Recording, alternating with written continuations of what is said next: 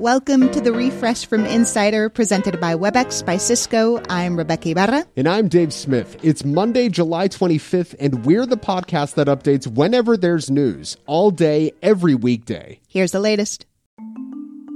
Elon Musk is denying a Wall Street Journal report that he had an affair with the wife of Google co-founder Sergey Brin. The journal said Musk fell to his knees at a party earlier this year to beg Brin's forgiveness for the affair, which allegedly took place in December.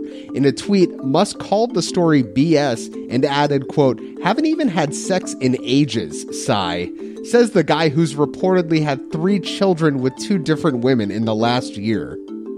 About 2,500 workers at Boeing are planning to strike beginning in August. They're from 3 manufacturing facilities around St. Louis, and their union rejected a deal with the company on Sunday.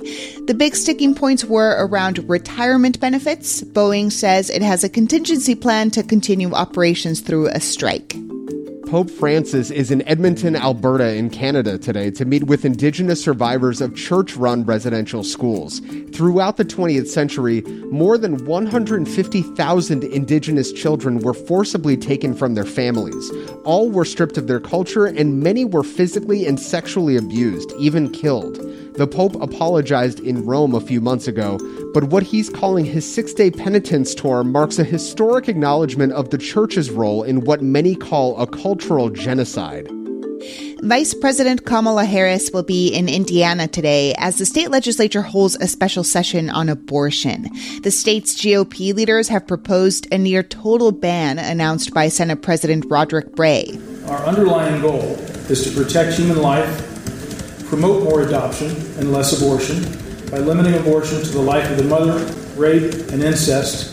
Indiana is the first state to debate abortion rights since Roe v. Wade was overturned. Harris will meet with legislators and with abortion rights activists who are holding a rally outside the state capitol. Indiana has been in the spotlight after a 10-year-old girl traveled there from Ohio to receive an abortion. A wildfire roaring through Yosemite got a whole lot bigger over the weekend. The Oak Fire is now one of the biggest blazes of the year in California, forcing thousands of evacuations. So far, it's burned through 22 square miles of bone-dry forest. It's up against 2,000 firefighters, but CAL FIRE reports no containment yet. Today and every day, we're updating the Refresh from Insider as news happens, so check back whenever you want to know the latest. Coming up, we talk about why the Great Resignation might not actually be giving workers that much power. The changing world of hybrid work offers new possibilities. WebEx enables them with an open platform and many integrated partners, like Notion, Unifor, and SalesLoft. Powerful partnerships power hybrid work. Visit apphub.webex.com. WebEx, working for everyone.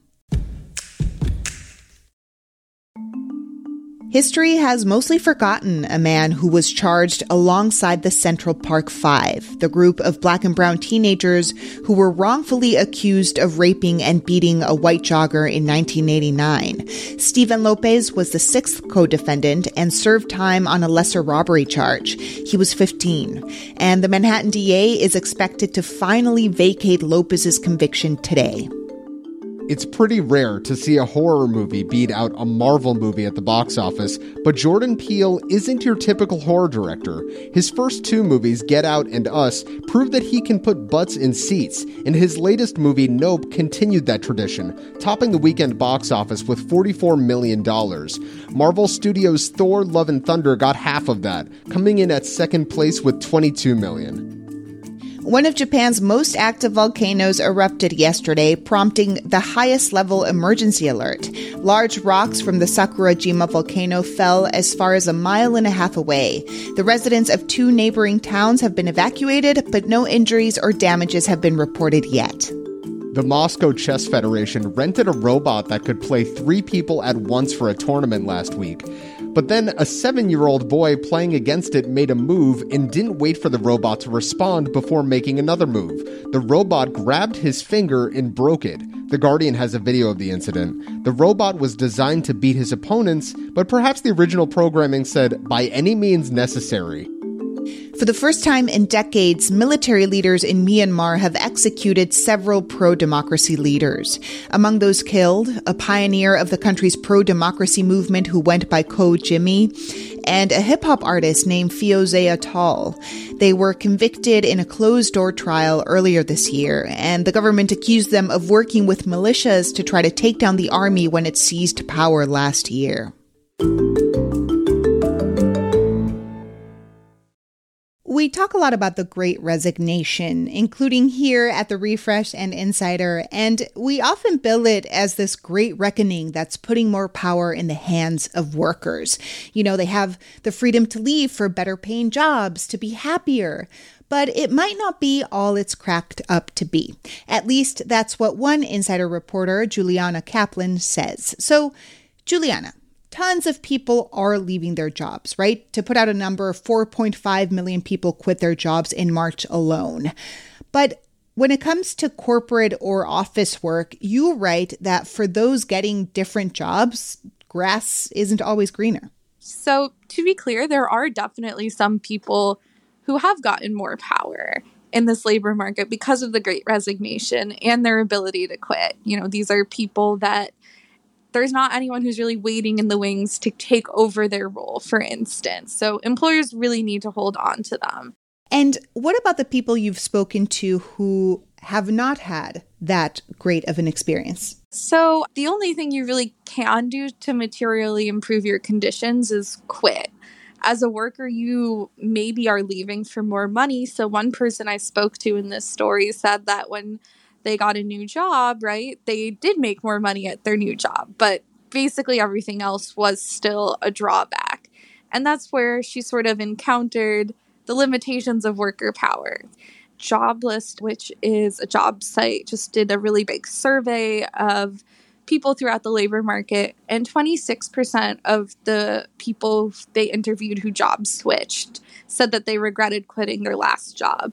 And within that cohort as well, 42% said their new roles have not lived up to their expectations. Juliana, how is, this looming economic slowdown affecting the Great Resignation? What are economists saying about it? We're seeing some companies implement hiring freezes, for instance, and economists say, during a time of downturn, workers probably don't necessarily want to leave their jobs. At the same time, we're also seeing layoffs. And, I should note we haven't seen recession showing up yet in our labor market data. All of that does run a month or two behind. But that being said, it's a pretty simple calculation. If you're having a lot of people laid off and a lot of companies that are hiring a lot less, all of a sudden workers don't necessarily have the upper hand for all of those job openings, right? Because the companies want to hold on to people. They don't necessarily want to hire you. And then there's a lot more people looking for work. You also write that companies are growing increasingly willing to just leave jobs open instead of agreeing to pay some workers more. Yeah, so that's sort of one aspect of what's called monopsony, which is a fun word to say. Okay. What is that? Yes. So monopsony is an economic concept referring to employers' power. The power that employers have to set wages and set working conditions. So the idea is that in a perfectly competitive labor market, you would not really be dealing with monopsony, right? Everyone would have to be competing with each other to keep raising their wages higher. However, that being said, for as hot of a labor market we're in, we are not in a perfectly competitive labor market. The Treasury Department found recently, actually, that workers right now are getting paid 15 to 20% less than they would in a perfectly competitive labor market. And that is because employers have monopsony power. Huh. Any other important takeaways from your reporting, Juliana?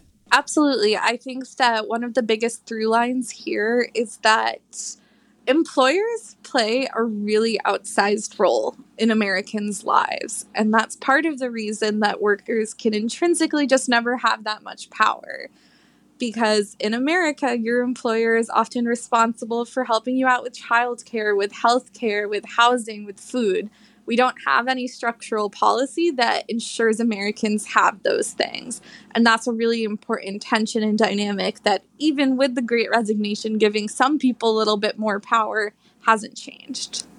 Juliana, thanks for chatting with me. Well, thank you so much for having me. It was a pleasure. Juliana Kaplan writes about labor and inequality for Insider. Make sure to follow The Refresh from Insider on Apple Podcasts, Spotify, or wherever you listen to podcasts. And please leave a rating and review. It helps other people discover the show. You can also just tell your smart speaker to play the Refresh from Insider podcast. I'm Dave Smith. And I'm Rebecca Ibarra. Talk to you soon.